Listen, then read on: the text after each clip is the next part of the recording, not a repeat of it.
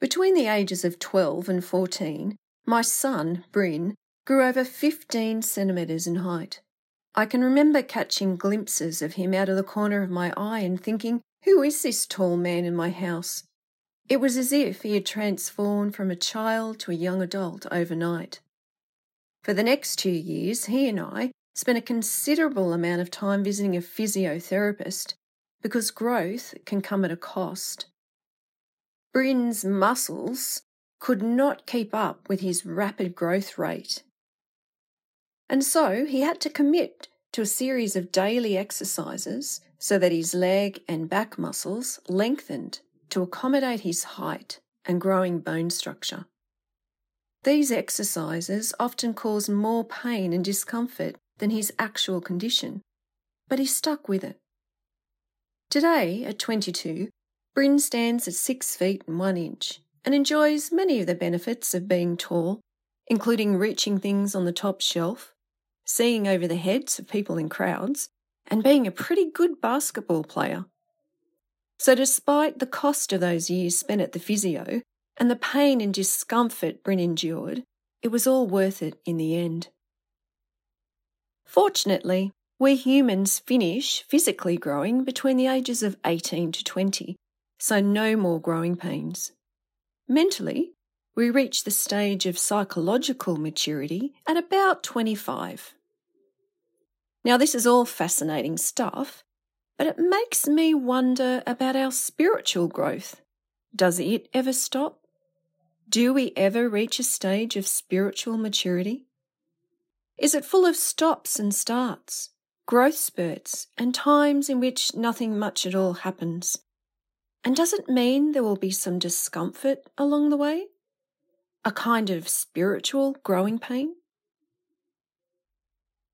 Today's passage from Ephesians concludes with a description of the ongoing process of spiritual growth.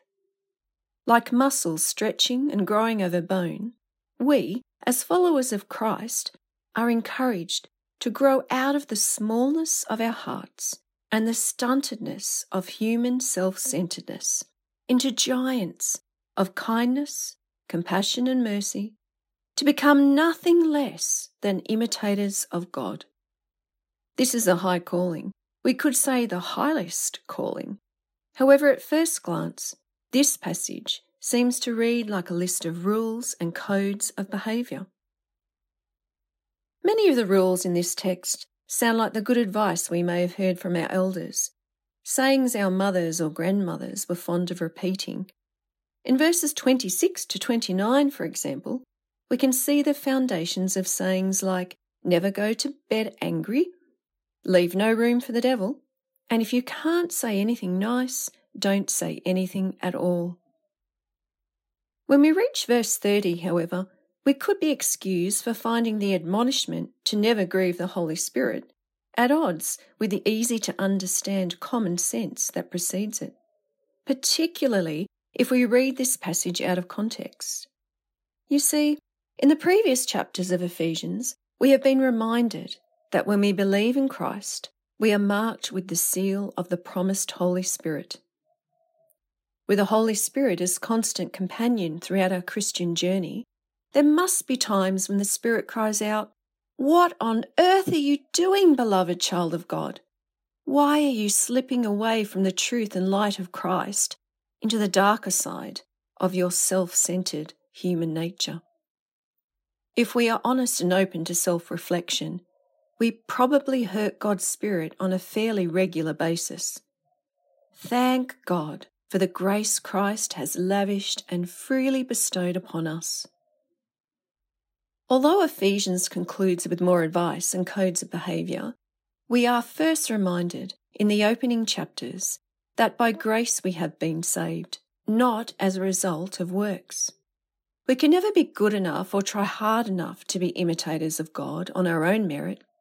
And despite the heading my NRSV Bible attributes to today's reading, the life of faith in Christ is far more than simply observing rules for the new life. It is nothing less than an ongoing, transformative experience through the grace and guidance of our triune God. So, when do we as people of faith reach spiritual maturity? Never. Well, at least in this lifetime anyway. Martin Luther, the 16th century theologian, put it this way: "This life, therefore, is not godliness, but the process of becoming godly. Not health, but getting well. Not being, but becoming. Not rest, but exercise. We are not now what we shall be, but we are on the way. The process is not yet finished, but it is actively going on. This is not the goal, but it is the right road. At present, everything does not gleam and sparkle, but everything is being cleansed." If we are travelling on the right road, following Christ's footsteps and imitating his way of being, we should expect to feel the discomfort of growth pains every now and again. I think we can call this our spiritual growing pains. We should also be able to look back and notice how much we have spiritually grown and changed as we have matured, how we have grown in love, understanding, kindness, compassion, wisdom, and mercy. However, be warned, looking back can be a painful process because we will have to come face to face with our own failings. Those times when we have been hard-hearted, bitter, unforgiving, and selfish, these times will stand out against our high calling to imitate our ever-loving God. You may look back and notice that you've been going nowhere, that your inner transformation has halted or become stunted.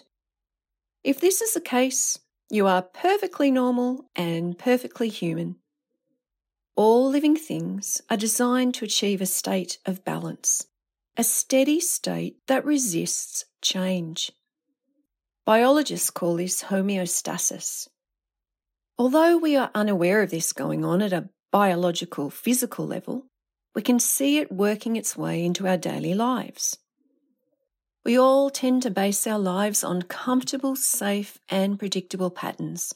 Things like having a comfy home, a nice little group of friends, a steady job, and habits and rituals that are familiar.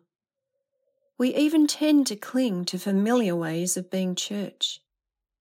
Have you ever noticed that coming up with a new idea or a way of doing things always faces some level of resistance? Our triune God calls us out of this state of resistance, prompting us to continually grow into becoming more and more Christ-like. How do we achieve this process of becoming spiritually mature?